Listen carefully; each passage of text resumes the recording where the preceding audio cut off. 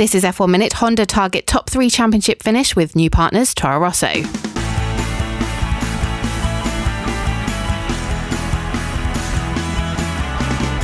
You would think Honda might learn from talking up expectations too soon into a new partnership, but they have quickly revealed their goals with the Toro Rosso team just one day after the deal was announced. The power unit supplier want to push Toro Rosso to at least third in the championship, despite finishing no higher than 6th with McLaren and Toro Rosso finishing no higher than 6th ever.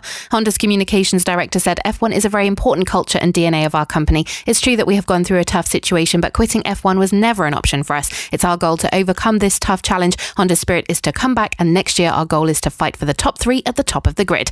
Honda's motorsport chief Masashi Yamamoto has admitted that McLaren have been looking to exit the partnership since the start of the season, and they were disappointed it hadn't worked out. But the spirit of STR is the same as the spirit of Honda, and I believe we can work smoothly for next year.